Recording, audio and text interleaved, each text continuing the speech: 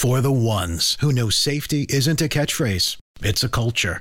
And the ones who help make sure everyone makes it home safe. For the safety-minded who watch everyone's backs, Grainger offers supplies and solutions for every industry, as well as safety assessments and training to keep your facilities safe and your people safer. Call, click Grainger.com, or just stop by. Grainger, for the ones who get it done. What's the easiest choice you can make? Window instead of middle seat? Picking a vendor who sends a great gift basket? Outsourcing business tasks you hate? What about selling with Shopify? Whether you're selling a little or a lot, Shopify helps you do your thing, however you cha-ching. Shopify is the global commerce platform that helps you sell at every stage of your business. From the launch your online shop stage to the first real-life store stage, all the way to the did we just hit 1 million orders stage. Shopify's there to help you grow. Whether you're selling scented soap or offering outdoor outfits, Shopify helps you sell. Wherever and whatever you're selling, Shopify's got you covered. Sign up for a $1 per month trial period at shopify.com/try. Go to shopify.com/try now to grow your business, no matter what stage you're in. Shopify.com/try.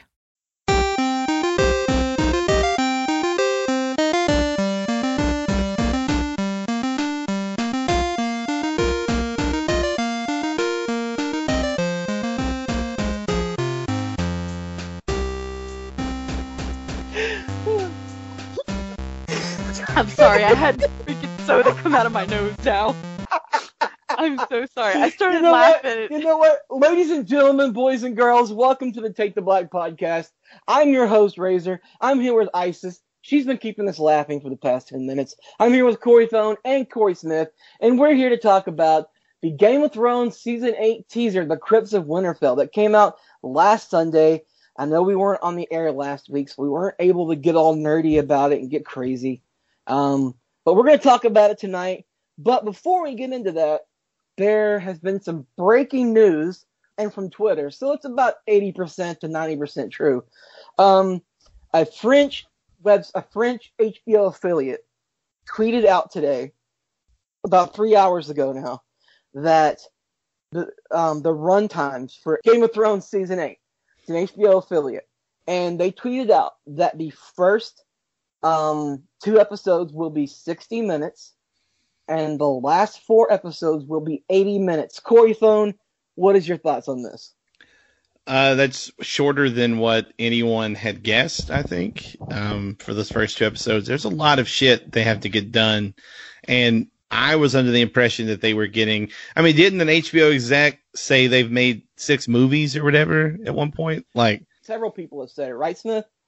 Yeah, you got all the people. I mean, basically everybody said that. I don't think anybody actually said, like, length. They just said they're like movies. So it was kind of always open to interpretation. I guess there's just a lot of content to get through. You know, like the biggest complaint everyone, including myself, had about last season was it was like a rush to moments. There wasn't much build.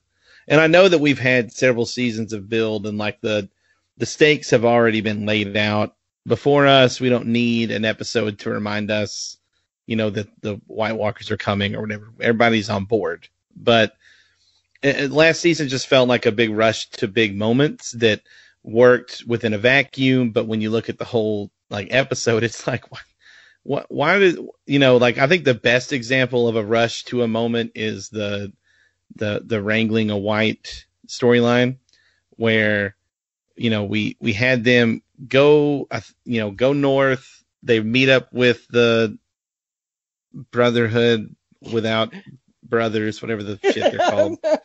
Yeah. And they all go north, you know, and they just keep cutting back to Jon Snow having a conversation with a different character. And it just felt really weird to me. Like, I don't know, it just felt kind of lazy that it was like, oh, we're going to have Jon Snow talk to Jorah, and then we're going to cut back to this thing with Sansa, back to Jon, he's talking to Beric, and then we're going to, and it's like, oh yeah, all of these life-changing, like, you know, affirming moments is going to happen back to back to back in this episode, and then, that's 3 days later, they're at the lake. And it's, you know what he did? He pretty much went on the quest to drop the ring in Mount Doom all in one episode.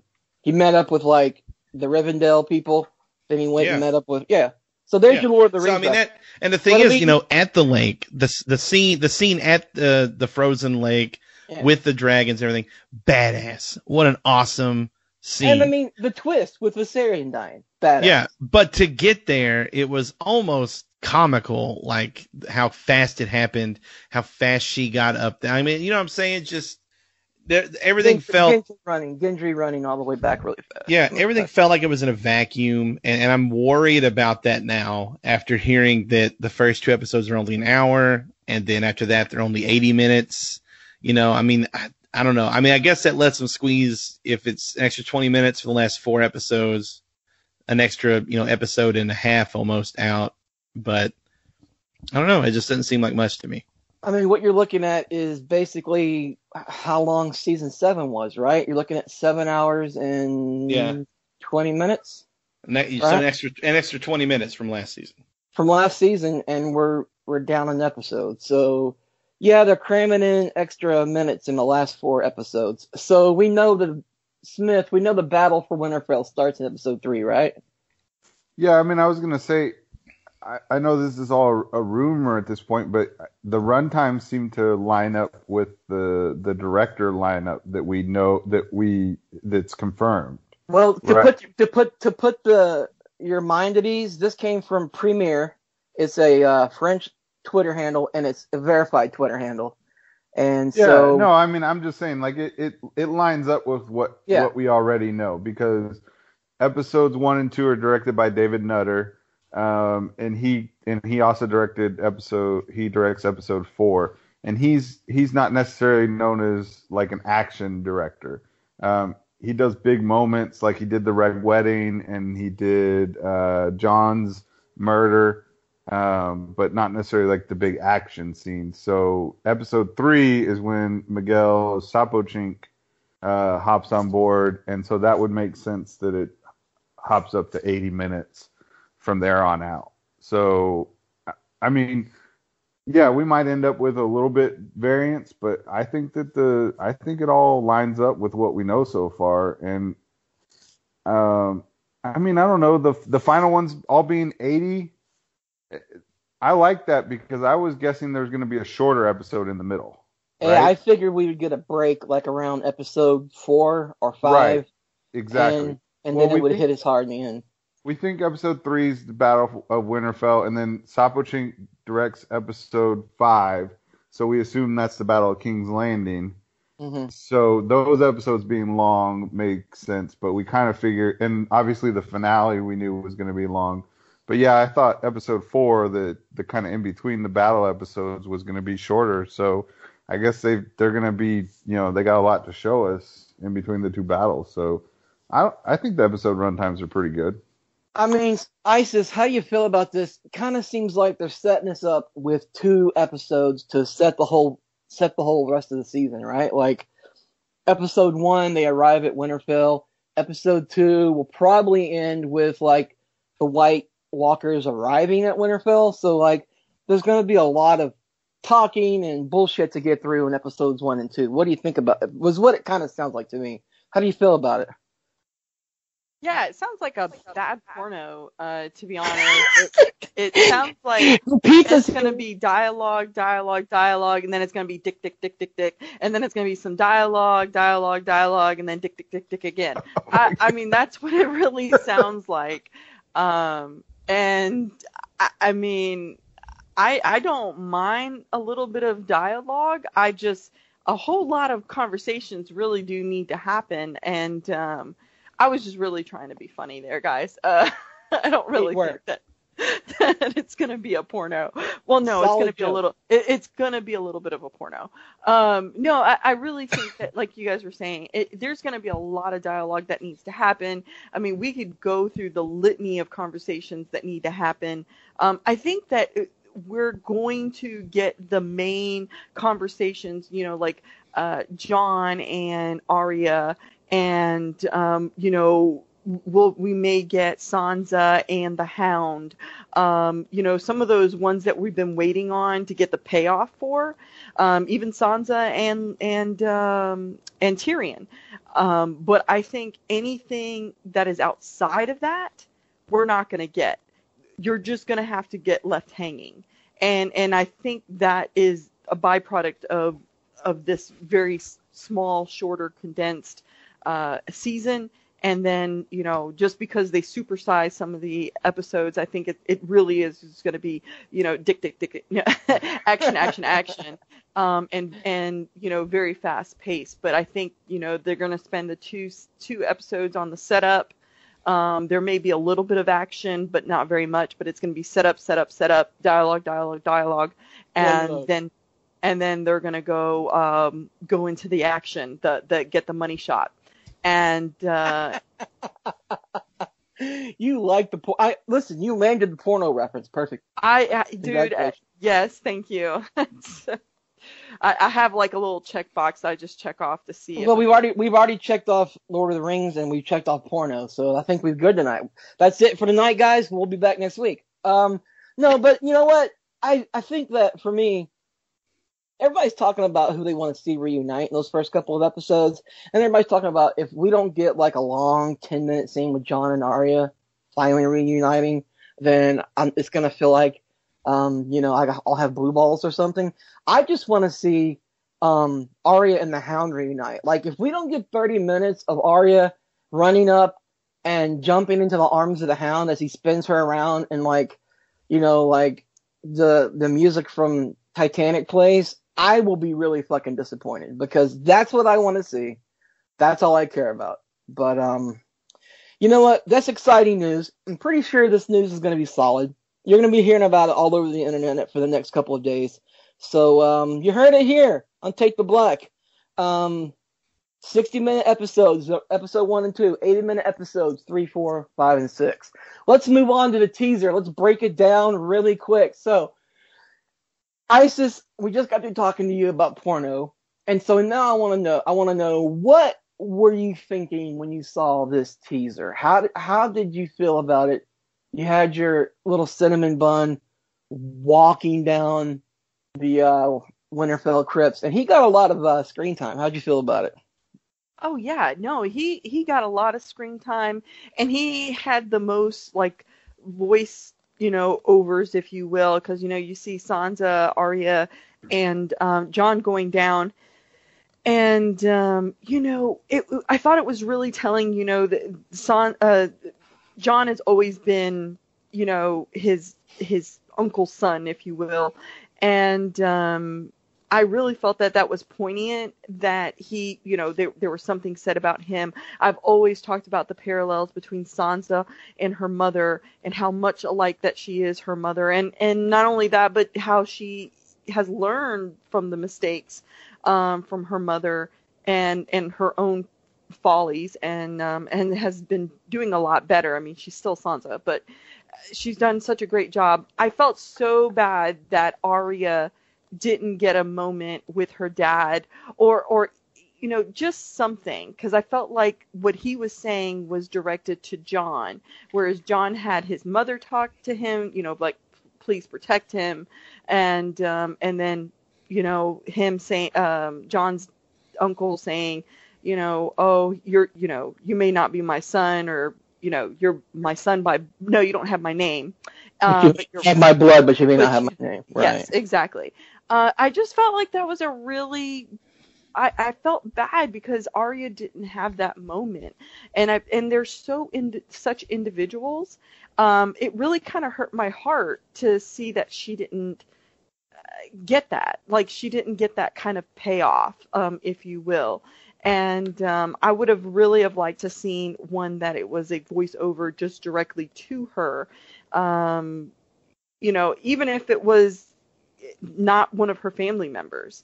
So I really wish that had, kind of happened. But really loved the imagery of the trailer, or the teaser, if you will. And then not only that, but, here you had the feather, which was the feather that was placed in the hand, in Liliana's hand at season 1, in episode 1. In episode 1 of the feather. I thought that was a really great callback. Let's talk about the feather really quick, though. Oh, go ahead. Yeah, Smith, what happened to that feather later on in season 5? Yeah, so in season 5, it's a little unclear what happens to it. So in season 5, Sansa's down in the crypts right before Littlefinger leaves Winterfell to jump around Westeros in his time machine. And she picks up the feather, and I remembered her putting it back in Lyanna's hand, in the statue's hand. But when I went and rewatched it, she kind of twirls it around in her hand as her and Littlefinger are talking. And then they both kind of walk out of the crypts. So we really don't know what happens to the feather. I mean, we could assume that maybe she put it back after they were done talking, but we really didn't see it on screen. So for all we know, Sansa took it up to her room, or who knows what she did with it. So, but it was a nice callback. I just wish it was a little more clear what ended up happening to it. So. Well, let's also talk about the fact that Catelyn was in the tombs as well. She's not a Stark, and only Starks get buried in the Winterfell crypts. Back in October, Sophie Turner said that the trailer didn't really have anything to do with season 8, but it could have. John, Kit Harington, I almost called him Jon Snow. Kit Harington said at the end of season 5 that he wasn't coming back in season 6. And whenever Sophie Turner was being asked about season 8 at the New York Comic-Con, she did say that she tried to say a couple things and then backtracked, and then she goes, well, I had a statue made, and it was really weird and cool looking, and but it didn't really have anything to do with season 8. Yeah, and Entertainment Weekly reported that the trailer does not actually have any footage from season 8. So... There you go. Again, yeah, they could just be bullshitting, but to me, it didn't feel like actual scene. Because if this ends up being a scene from the show, it's kind of awkward and weird, right? Like, well, how would the Night King freeze the crypts without them realizing the Night King was there? Because he's riding an undead dragon. You know what because I mean? Bran's the Night King, dumbass. I was gonna. Okay, hold up. I gotta ask you. So a lot of theories out there say that the Night King's going. Don't make me do it to him. Don't make me do it to him. You will do it. Listen, a lot of theories out there say the Night King's going to attack Winterfell and raise the dead from the crypts, and or maybe his bride's down there or some kind of shit. So. You tell me, is Bran a time-traveling sculptor? And did he make those statues? Or is he the Night King? I can't do this. I'm taking off my headphones. I can't do this. I'm not doing it today. Not with you people. No! Listen. Oh God! So to start at the first one, that is the dumbest one, is the idea that Bran went back in time and carved rock to look like shitty versions of his siblings so that they could find them. Before now, no one ever said, "Hey, who the fuck are these people?" No, the theory gets better. Jon, being the King of the North, had the collapsed versions of the tunnels cleaned out because he wanted to see all of his ancestors, and then that's when they find themselves. Oh God! Have they talked about there being collapsed? Shit from Reddit? The collapsed tunnels, I think, is only in the books, but I mean, right? So they haven't talked about that in the show. So no, yeah. This is obviously fun bullshit. I'm just saying. But that's just it, David. It's not fun anymore. We cannot even let people have fun with dumb theories, because then they're going to morph it into a real thing. And then they're going to get really, really passionate about it. And then all of a sudden I'm being told why actually, I don't know, fucking Tyrion's a fetus. Sansa? Yeah, no, Tyrion, even worse. Tyrion's like a fetus from a Star whatever the hell that shit was a few seasons ago. Like, it's just time traveling fetus. Yeah, it's like, guys, listen. there's a lot of fun to be had with this universe, but and I think we've talked about it before. There is the actual canon, like canonical things that are going to happen, and then there's, stuff that we like to pretend maybe did or will happen. Then there's Luke Skywalker falls to the dark side and actually becomes Darth Vader himself. So yeah. No, I have to say one of the best parts about season 8 is a lot of these arguments are going to be ended once and for all. Right? No, they won't. They won't. They will. They'll live on. There will always be the opportunity for people to say it's going to be included in the collector's edition box set. No, because half these people are going to be dead, right? Like a lot of these characters that we're theorizing. Oh, I thought you meant like half the people on Reddit were going to be dead. Like, are they? No. I'm just saying half of these characters are going to be dead, right? So like we're not going to be theorizing about what Sansa is going to be doing 3 seasons from now because she might be dead. Like all these people were theorizing, a lot of them are going to be dead. That's very crass of you to say, sir. I'm not. She was the first name I thought of, but maybe it was a Freudian slip. But what I'm saying is a lot of these people. Real to you. No, a lot of them are going to be dead, and we're not going to have to theorize that they're time traveling sculptors anymore, and that's going to be great. I'd like to point out I took no part in that, so there's just so much about the theories that came out from this trailer, and I truly think that this teaser, whatever you want to call it, was completely symbolic. It was just like the table that was turning to ice on one side and fire on the other side, that happened several weeks before this one.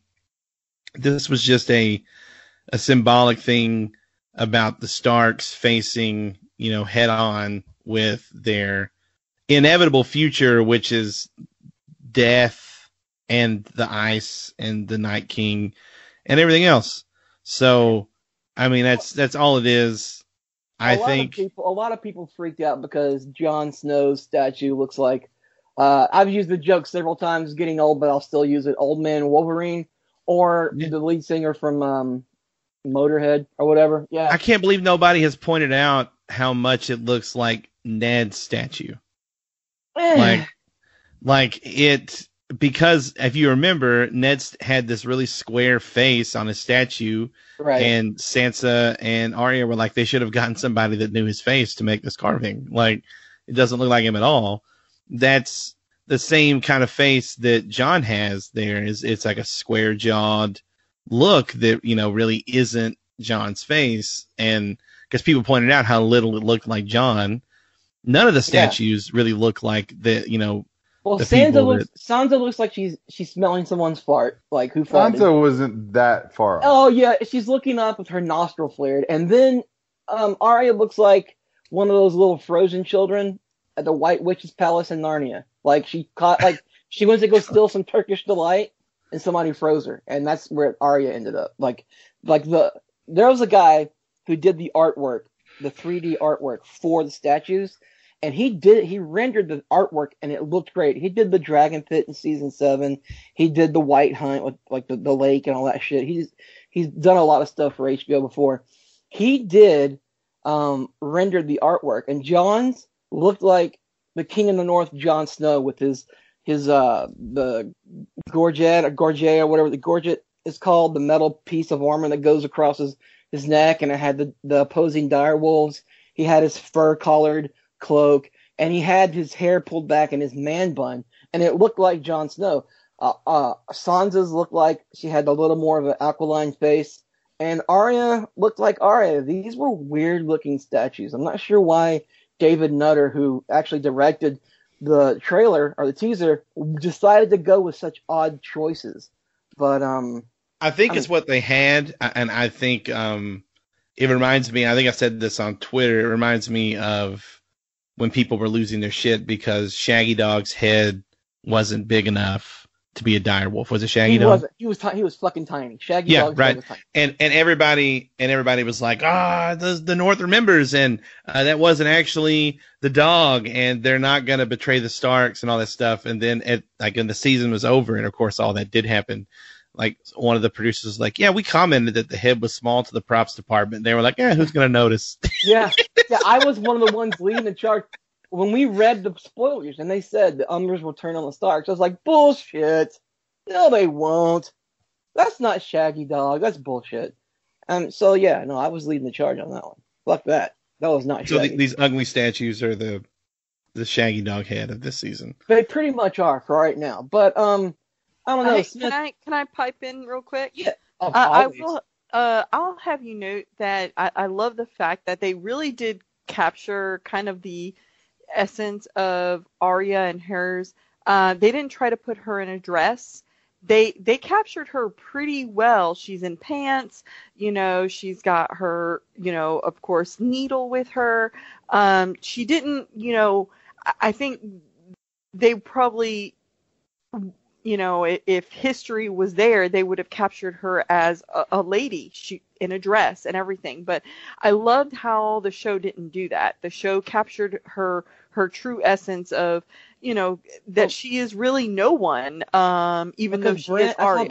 That's how Bran remembers her, and that's why he did that way. Well, okay. Stop it. Fine, whatever. I'm not going to even. This is the thing, is that I'm just not going to even go ahead and dive into that troll shit. So, you're trolling me, and I'm just not going to put up with it.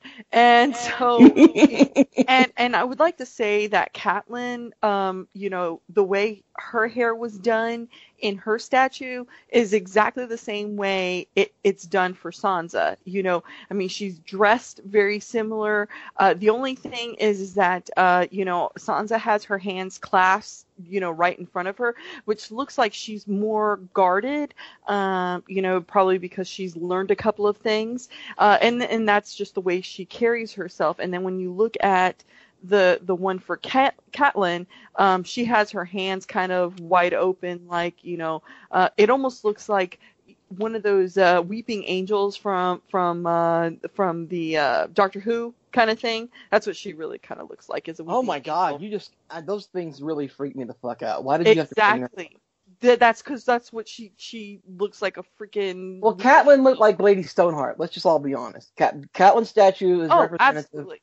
of Lady Stoneheart not being in the show, and I'm fine with that.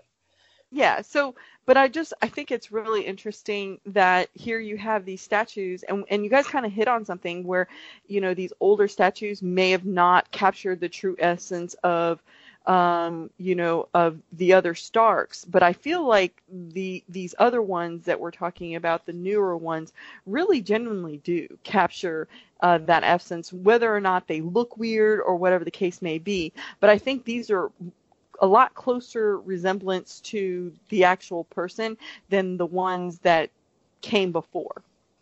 Right. So, there was a lot of cool things. I was just trying to tie some shit together, but you did quite. In fact, out of all of us, you've done better than anybody else. Like you didn't go into some crazy theories. You didn't over-explain things. You didn't get mad and throw your headset down like Corey Thone did. So Isis is the most professional one on this podcast. So there you go.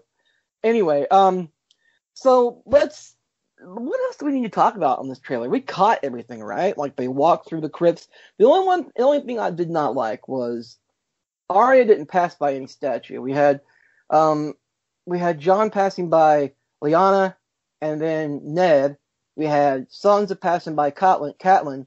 And Catelyn was talking at the same time Arya was walking down the hall. I wish they had a statue for her to pass by. Like, they always, in the books and on the show, they've mentioned how Arya, like Ned said, you remind me of your Aunt Lyanna. So maybe she could have passed Lyanna too. I don't know. Whatever. I don't care. I agree with you. That's where I felt like she was kind of cheated out of that, kind of remembrance from her family, even when her dad, maybe even something about when she wanted lessons in sword fighting, or, some tender moment excuse me, that was really just to her.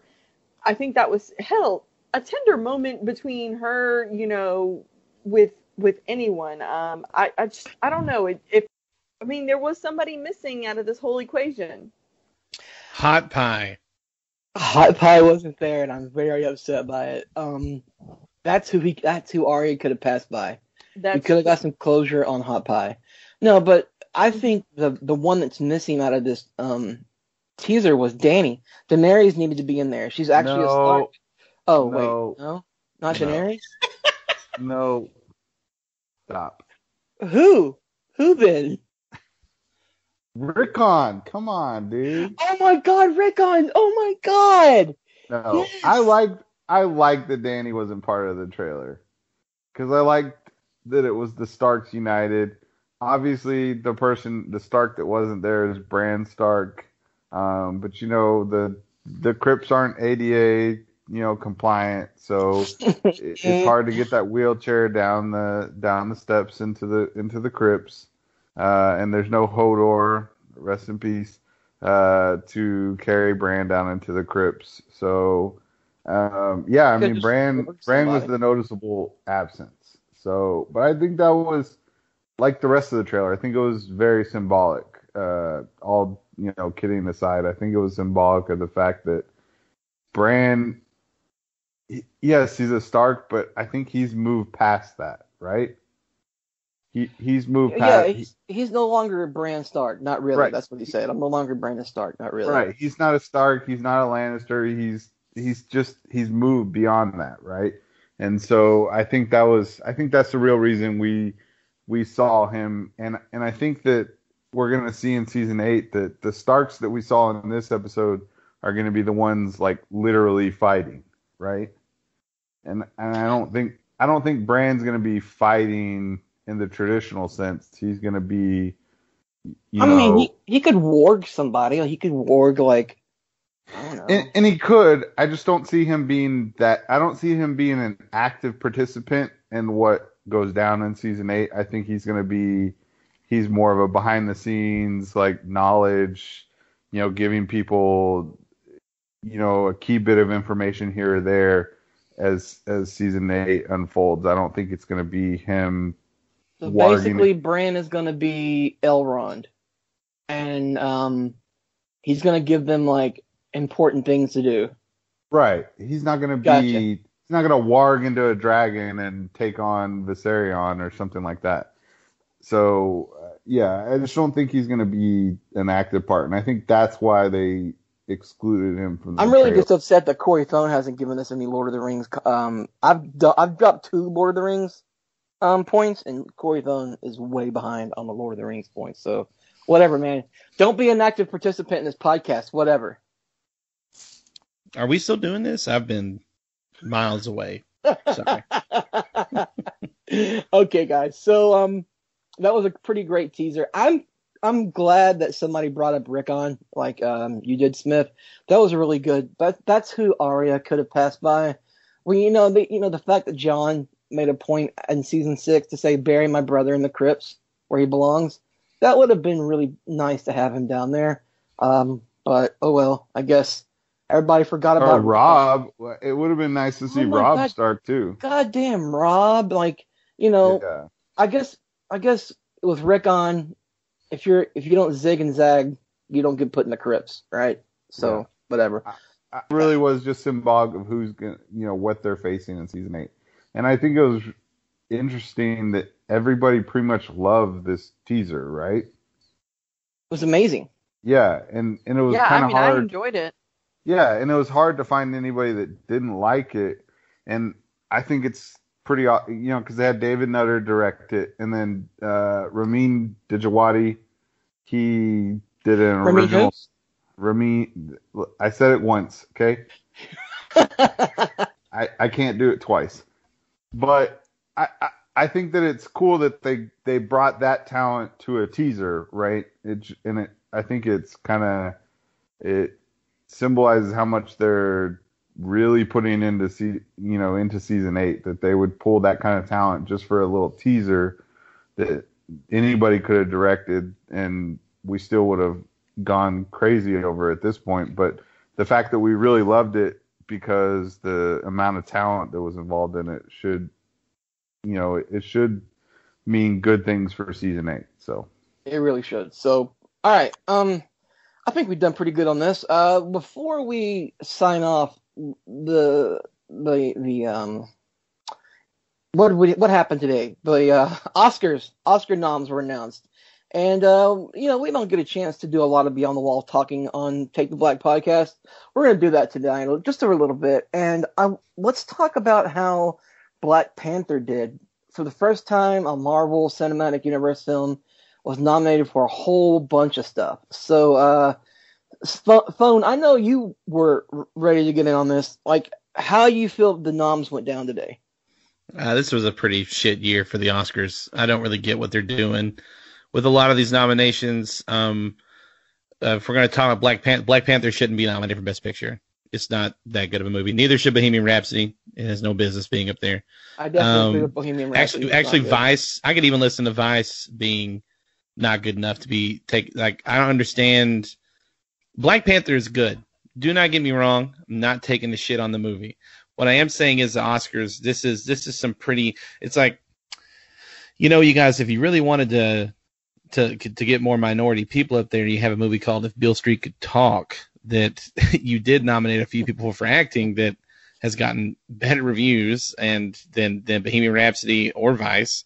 Black Panther was a really fun movie, but it's full of problems. Like, if you go back and watch it without the fog of how the release was just so exciting, and it was a cultural event, and I feel like that made it a little bit bulletproof to criticisms. But we're far enough removed from it now that I think we can say that that movie has got some of the worst landing comedy of any Marvel movie. So there are so many jokes in there that land like bricks on, I don't know, other bricks. It's also got a really rushed second act that just feels like it comes and I don't know. It's got lots of problems. And then Bohemian Rhapsody, it just, I don't know. That movie didn't do great with critics. I don't know what it's doing up there. Everybody agreed that Rami Malek, however you say his name, Malik, was really great as Freddy, but that the movie had a lot of problems. And plus, there's the issue with, for me, is that, that movie could have been infinitely better had they made the original plan for it into a movie instead of what we got. But I am excited for a movie like BlacKkKlansman to pick up nominations. Thought that movie was so good. And then Roma, it's in Spanish. It's not in English, and it's picking up nominations like that. Also, Star is Born is super overrated too. So. Yeah. Well, Roma is really. If you haven't had a chance to check out Roma, I actually decided, my wife and I watched it over a couple weekends ago, and it was really, really good. So, Roma, I was not surprised to see Roma up there. I think that the Oscars are overcompensating for making that extra category they did, and everybody shit on that extra category. So I kind of feel like they're overcompensating. And what's going to be bad about this is, what are the repercussions of this, right? So what happens when Captain Marvel, the first female-led superhero movie in Marvel Universe, is really fucking good, and it gets nothing? Well, I don't know. They already had that issue with Wonder Woman where right everybody really liked to lie to themselves that it was a really good movie. It wasn't. It was fine. It was the best DC had to offer. It wasn't bad. It wasn't bad. The third act was trash. But I don't think it's going to be that issue. I really think that, I don't know, Black Panther to me feels a little pandery, and I hope I'm not coming off as a jackass when I say that, but that the Oscars are like, well, we definitely want to nominate at least one super successful movie so that maybe people will watch for that. They won't. And then, we got accused of being, Oscar so white several years in a row and all that. So Black Panther, everybody, and BlacKkKlansman. Yeah, BlacKkKlansman is a Spike Lee movie that legitimately was excellent and was one of the most interesting and unique like No, I movies like the that I've movies, don't get me seen. wrong. I'm just saying Oscar's so white, so they put 2 movies of black in 'em. So there you go. Well, then you also have the Green Room or Green Book. I mean, not Green Room, Green Which Book. was really good. I enjoyed the Green Book. There's a lot of problems around the Green Book that are coming to light. A lot of them I don't care about, but yeah. Yeah, I'm with you on that, on the Green Book being problematic. You know, Enlighten me, because I know I've read a few things, but I'm just not really sure of all the problems yet. I know there was a few things that came out about the Viggo writer Mortensen. the writer of the screenplay is the son of the driver of the guy who plays Viggo Mortensen's father. I did not know that. And so he wrote it, based off of that. The thing is that it was never corroborated with the family of the man. And not only that, the family has said that this is just a book of fairy tales. It's not real. That none of that stuff really happened. That they were not friends. That it was an employee-employer. There's a really great NPR article, and I believe there was they had a conversation with the family, but I read the entire article, and it was, there was no fact checking that went on whatsoever, to the point where, when they found out that this was happening, or I believe that the guy who wrote the screenplay asked years ago if the family would cooperate, and the family was like, I don't think so. This is not the kind of story that that they felt like it was the right story, and so he just went on without him, and then years later finally got the story made. Is that what you heard, Thone? At least that's what I read on NPR. Yeah, that kind of stuff. I think it is somewhat problematic, like I said, but also, I don't know, it's a movie. Like, Black Klansman also catches a lot of shit for, the way that they handled the, like his partner played by Adam Driver and some of the other elements, the non-black elements of the movie, trying to soften them more and stuff like that. And then, of course, Bohemian Rhapsody just kind of really doesn't do much about Freddie's sexuality. And so, like, a lot of these movies, really skirt some of the issues within them, I think. And then, of course, there's the whole Me Too aspect of the Green Book, where, there have been some in the past allegations against, like, Peter Farrelly. And then also, I don't know, this whole thing about Viggo Mortensen saying the N-word at one point. Who gives a shit? Like, that was so long ago, and it was not in we don't even know the context of it. And Mahershala Ali's like, no, y'all don't get it. Like, Viggo's straight up and is awesome. So I'm willing to take his word for it. Like, I think there's like habitual stuff, and then there's one-off things. Seems like Viggo made a mistake, and I think that he's definitely, moved on from it and everything. But like all of these movies, like the ones that really approach issues like head up, like Vice and Roma and stuff, like those, like Vice didn't pull any punches on Chaney. You know what I mean? Yeah. And I respect them for that. I think the movie narratively isn't great, but I don't know. I just think there's a lot of this whole batch here outside of Roma. Like, I don't think any of these movies are going to be like Black Panther's going to be memorable because it's an action movie that's part of the Marvel universe. And I think that, like, Black Klansman's going to have its place in the Spike Lee universe and all that kind of stuff. And then Roma is legitimately good and will probably win Best Picture. So those movies just really forgettable. Well, at least they got nominated. Yeah. Yeah. Well, for me, I really felt like some real good standouts for me as far as If Beale Street Could Talk. Barry Jenkins did an amazing job. Really, really just it touched me, in my heart. Roma, absolutely loved watching a movie that I actually understood all the words in it. So it was all it was really just really great. Alfonso just really knows how to strike a very emotional, chord. And that's just, I mean, he knows how to do it. And I really appreciate that. I did watch The Black Klansman, and I really enjoyed The Black Klansman. It was a really great movie. It was definitely one of those that I was happy to see it did well. But some other ones that I was really happy. I mean, I liked Black Panther. Do I think it should win an Oscar? I don't think it was Oscar level, but I still enjoyed the hell out of that movie. I own it and I watch it several times. But I mean, I watched Deadpool too, so there you go. Yeah.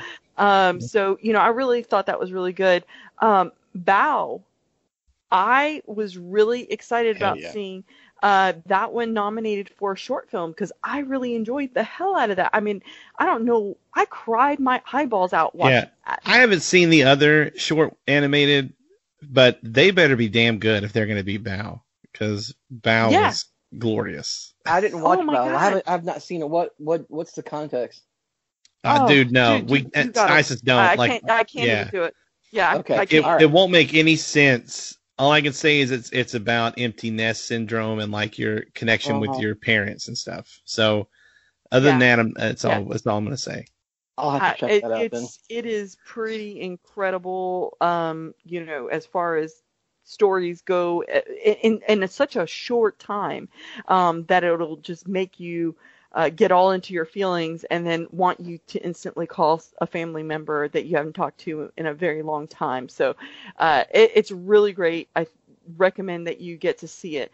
And then the other one that I'm not going to lie, I stood up and clapped when I heard about it, was about the Spider-Man. Yeah. Oh, yeah. Into the Spider-Verse. Let me tell you something. Movie. That was an incredible movie. I am rooting for out of all the movies, out of anything, I want them to win because I feel like what they were able to achieve in that movie was just incredible. I mean, they talk about what Black Panther did. This did the exact same thing, but for the animated verse, and I'm completely here for it. And the thing about Into the Spider-Verse is it was such a good story and told with such heart, and they finally brought the Miles Morales version on. And I don't care that it's not live version. I'm fine with it being the animated style that it was. I always wanted Donald Glover to be Miles Morales, but whatever. The animated version was great, and I was happy, and I was there for it. And having like the different Spider-Man, the different Peter Parkers, the noir Spider-Man, Spider-Ham was fucking great. And the fact that got Oscar buzz and is, the possibility of an animated comic book movie winning an Oscar is, that's the time we're living in now. That would have never happened even 5 years ago? Yeah. Maybe?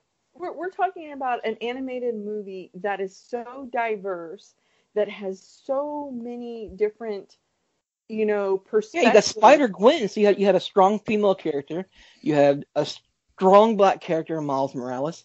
And those were the two main, you really cared about those. So, I don't know. I thought it was pretty amazing, pretty awesome.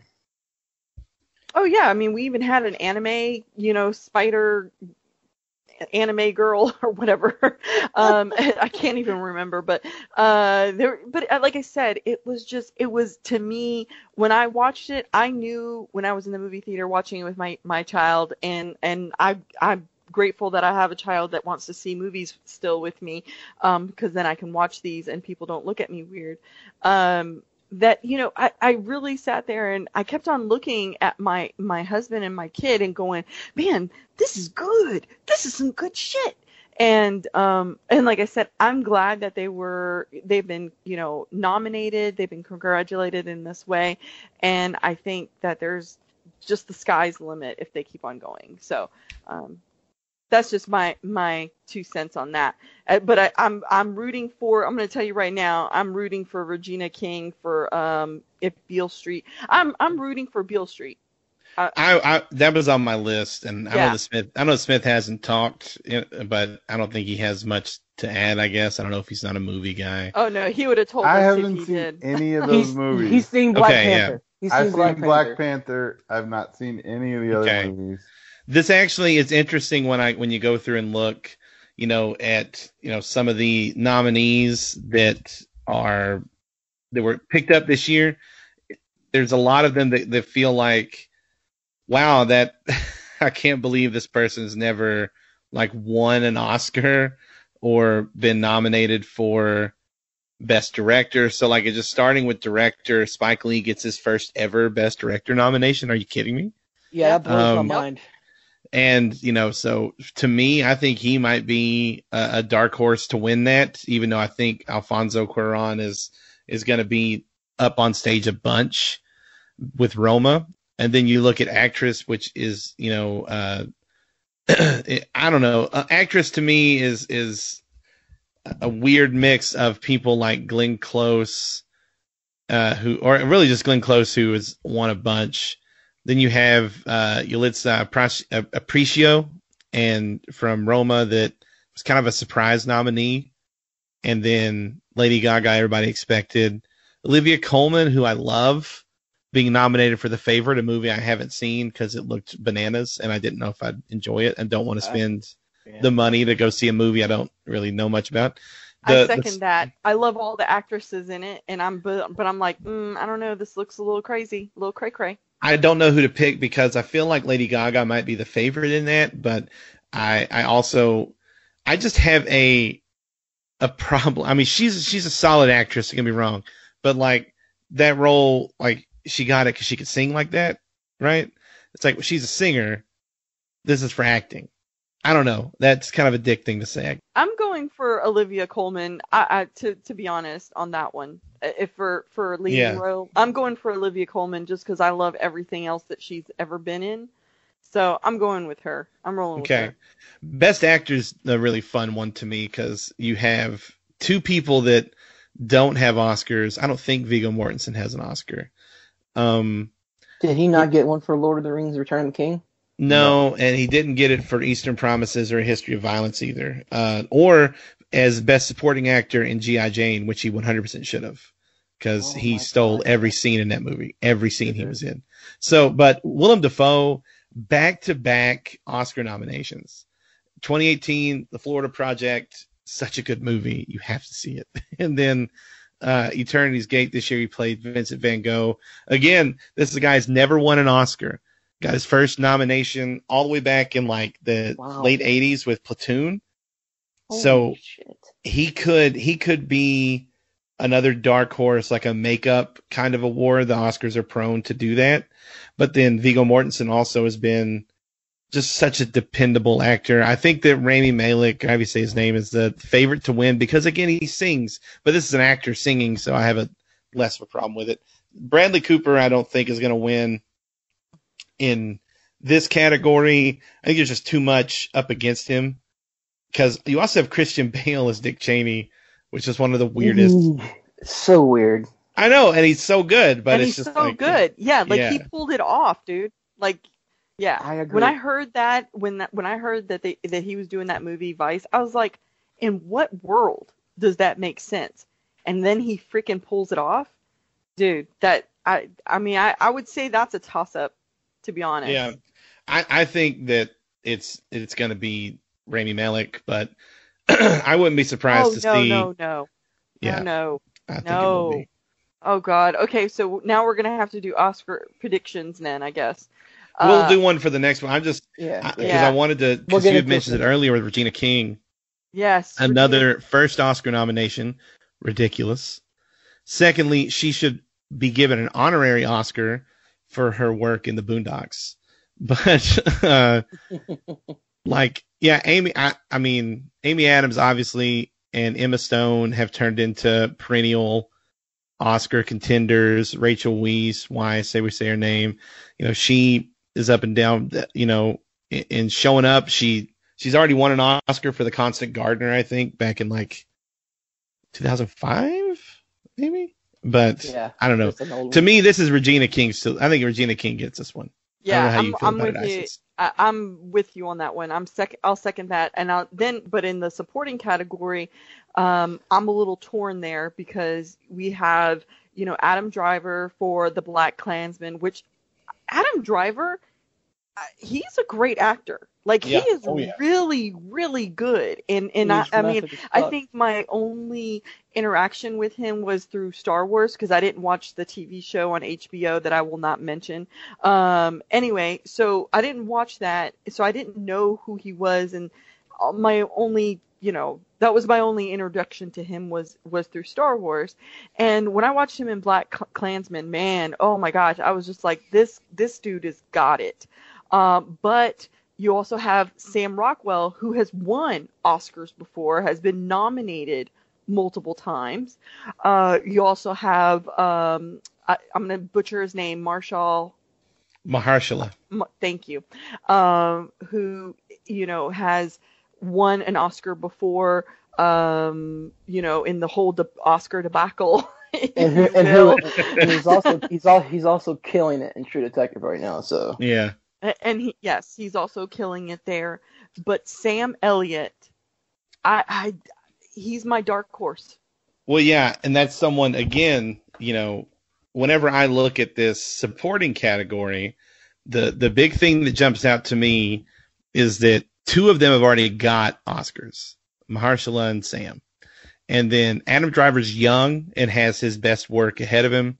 Richard E. Grant has been a consistent actor for years, for sure.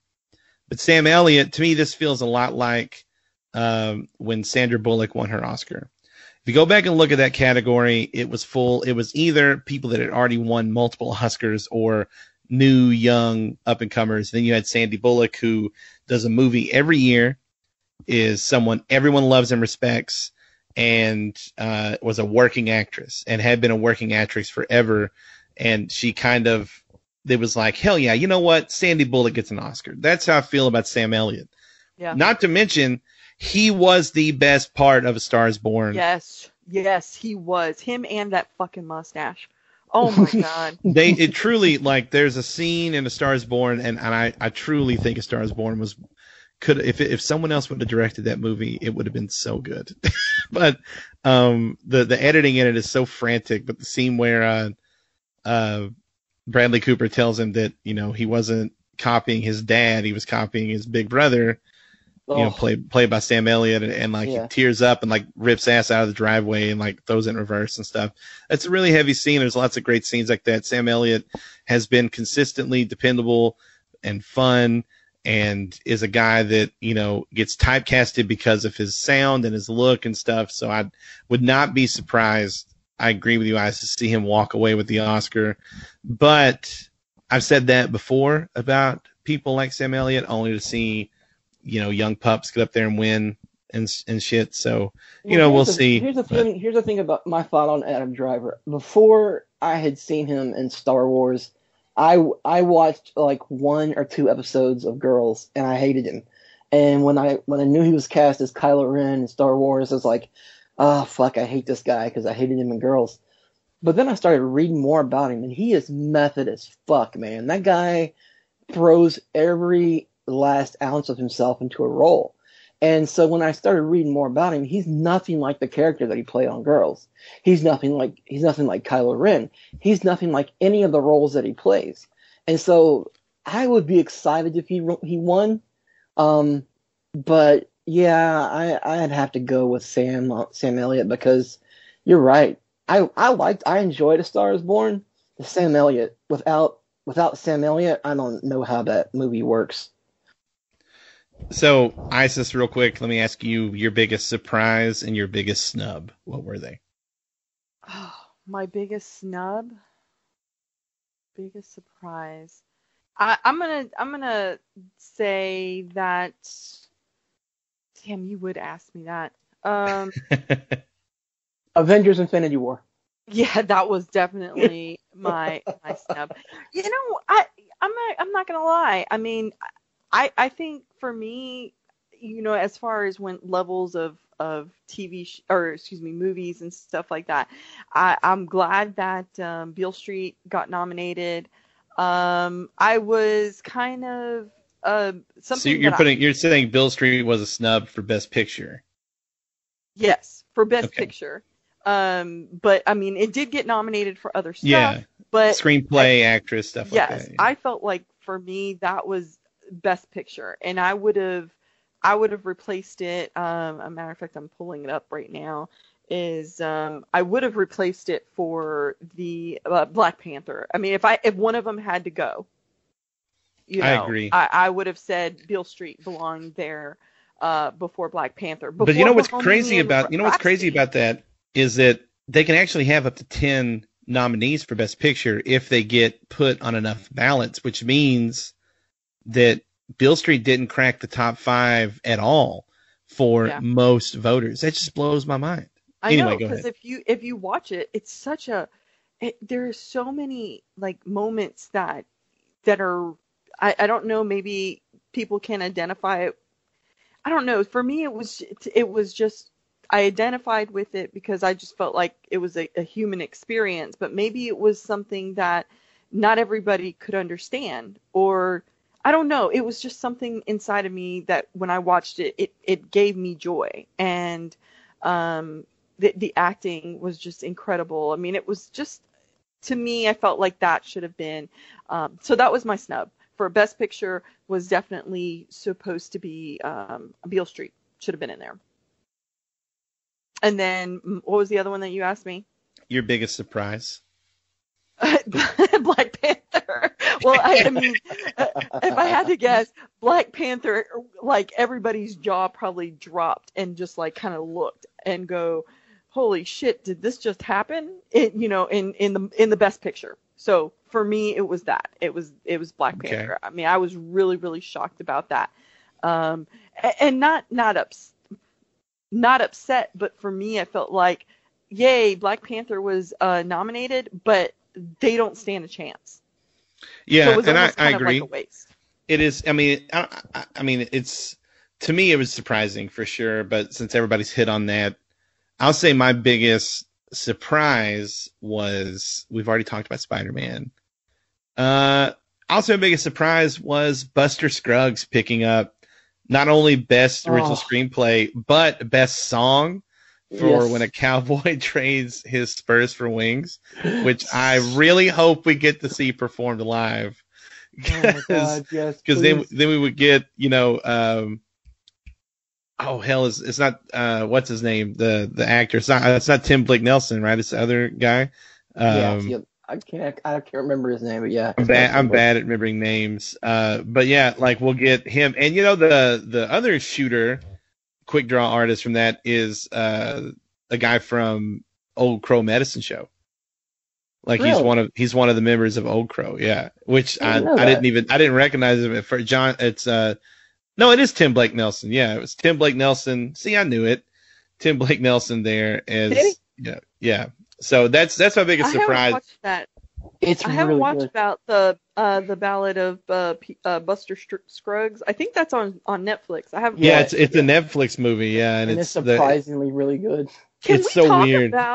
Can we just talk about for a second too that how Netflix is, really kind of pushing, I think everybody was pretty shocked the first time it happened where, Amazon or a Netflix movie was, recognized, an original movie, was nominated, but how now we don't even talk about it anymore, but because now it's become, and this is in a span of what, 2-3 years now? Yeah, that's what it's been about 2 or 3 years. Then streaming services that they've really been consistently, that they've been consistently putting out Oscar-worthy stuff. Netflix and Amazon both are represented at the Oscars this year, which is interesting to me for sure. Before we wrap on the Oscars, hang on, I'm not done. Oh my God, Corey Smith is going all crazy. Day long. Smith is going crazy in the background, but yeah, go ahead. Yeah. Is he? The other, so there are 2 snubs that I want to shout out, just as far as things that surprised me. Let's say the first one, which okay, whatever it was, Won't You Be My Neighbor not getting a best documentary nomination because it was the highest grossing and the best reviewed documentary of the year. But legitimate criticism about it is that it really is just a bunch of clips thrown together, and it's kind of like an A&E documentary almost. So I get that. Still, though, I mean, made a lot of money. Everybody loves him. Kind of surprised. The other one that I'm legitimately upset about is Bo Burnham's 8th Grade going completely nominationless throughout this whole thing. One of the highest reviewed movies of the year. The fact that it didn't get a screenplay nom upsets me. There was a lot of talk earlier in this year of Elsie Fisher, the little girl in the movie, getting a nomination. She didn't get one, which, okay, fine, she's a kid. But that movie, seriously, it's got a 99% on Rotten Tomatoes. It is, and it was a indie smash. It cleaned house at every festival it went to last year. The fact that it went nominationless. What is this movie again? 8th Grade. See, no one's heard of it. So Bo Burnham, you know, the stand-up comic that's got his start on YouTube back in like 2006, you know, wrote and directed this movie called 8th Grade about being in 8th grade, starring this little girl. And it's got a 99% on Rotten Tomatoes. It was the best reviewed movie, or one of the top 10 reviewed movie of the year. Out of 237 reviews on Rotten Tomatoes, 234 were positive. Wow. It truly, like, if you'd have said in July, and it's produced by A24, who has been getting a lot of movies nominated for things. Yeah, so I don't know how this movie fell through the cracks. This is going to be looked back at, in my opinion, as one of the biggest snubs of the year. The same way we look back at, you know, movies from the 90s and go, wow, you can't believe you nominated that and didn't nominate this. This is going to be a bad one. I think this is a good year too. And I'd love to do this on a podcast that, I think it was Jack O'Brien from cracked.com, now at the Daily Zeitgeist, who said that if you wanted to really have a good Oscars, you put it on a 5-year delay. So this year we'd be giving out the awards for movies from like 2015. Oh wow, that's really because then you go back and look at the movies in 2015 that won awards and the ones that weren't even nominated, and figure out the ones that actually stuck and were relevant, you know. So anyway, I love movies. I love the Oscars, so I love talking about them. We'll definitely talk about this more on one of our next podcasts. I think it's a good idea. But Smith, before I say anything else, Phone, I just wanted to know. I thought this was going to be a rant about how Christopher Robin didn't really get any. No, I was disappointed. I was disappointed in that movie, honestly. It could have been. Really? It could have been way better. It could have been way better. Okay. It was cute. It was cute as fuck. Don't get me wrong. It definitely was. Cute. It could have been way better. And same goes to you, Mary Poppins. You're upset you didn't get nominated. Be a better movie. Sorry. It was good. It was cute. Maybe we could quit doing so many of those. Like Disney, I get it. You've had some. Oh no! They're doing Hunchback of Notre Dame next after Lion King. So just get rid. And can we stop calling these movies? Sorry, I was about to go on a rant. So go rant away, man. Can we stop calling these movies live action remakes? They're fucking not. It's all CGI. They said the same shit about the Jungle Book. Oh, is that a real tiger he's hanging out with? No, these aren't real lions in Lion King. This is just animated. You're just another animated movie. It drives me crazy. They keep calling them live action. It's not that. Wow, Corey Smith is choking, everybody. This is breaking news. Corey Smith is choking on his mic.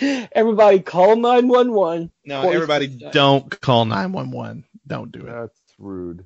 Let's not do it. But it sounds like he's dying in the background. No, I'm looking forward to Aladdin. Anyway, Corey Smith, you said you got some breaking news before we sign off for the night.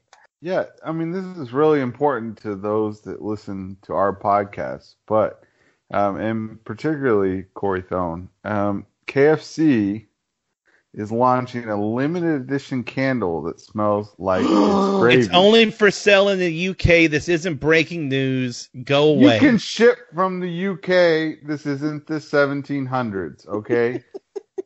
They won't sell it to me at We my know people Kansas in the address. UK. Well, I don't. They They don't unfollowed like me. us. They don't like us, but they might send us. We a know some candle. people from the UK. Yeah, They work for Wick. yeah. They really don't like you, but That's they fair. might send me one. Ooh. Well, that's probably fair though. I mean, Yeah, I get it. No, it's fine. no. Anyways, what kind of? I mean, you make any sacrifice you have to make to get a candle that smells like gravy, right? No, I agree because I bought the fire log and I haven't burned Exactly. it because I don't have a fireplace. So I thought we talked about this. You throw it on your fake fireplace and let the gas burn it up, and you'll be yeah, fine. just fuck it, right? Yeah, no, I Get thought the about gravy selling it. and complete the whole meal. You don't. I want thought just about chicken. selling it on eBay, but I mean they were going for like $50. It's like, well, that's not worth it. I'm just gonna hold on to this. So Well, it's- I know what we could do. We could have a giveaway and give it to James Cunningham, one of our listeners Yes. who Yeah. loves. Cunningham's That is who all broke- about that. Yeah. No, and that is who broke the news to us via Twitter. So I have to give a shout out to James. Thank you for the news. That wasn't some sleuth detective work that I discovered. Oh, I know you didn't make an effort, Smith. You don't have to tell Yeah. us. I was about to say that was never implied. Like 30 minutes ago when y'all started talking about the Oscars, I started checking Twitter. And anyways, yeah, breaking news here on the Take the Black podcast. Gravy candles.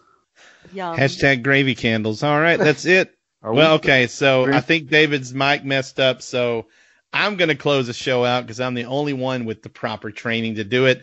This has Fuck been yeah. Take the Black. This has been Take the Black for David, whose mic is a dime store mic that he got at a flea market, Lady Isis, and other dumb Corey. This has been Take the Black. Brrrr.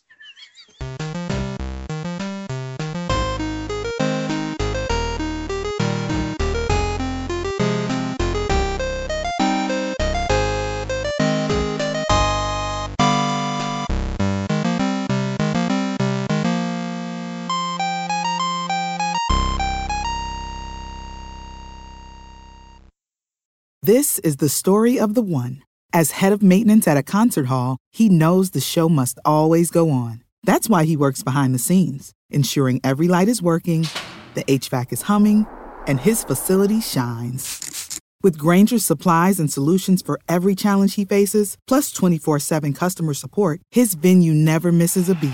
Call quickgrainger.com or just stop by. Grainger, for the ones who get it done.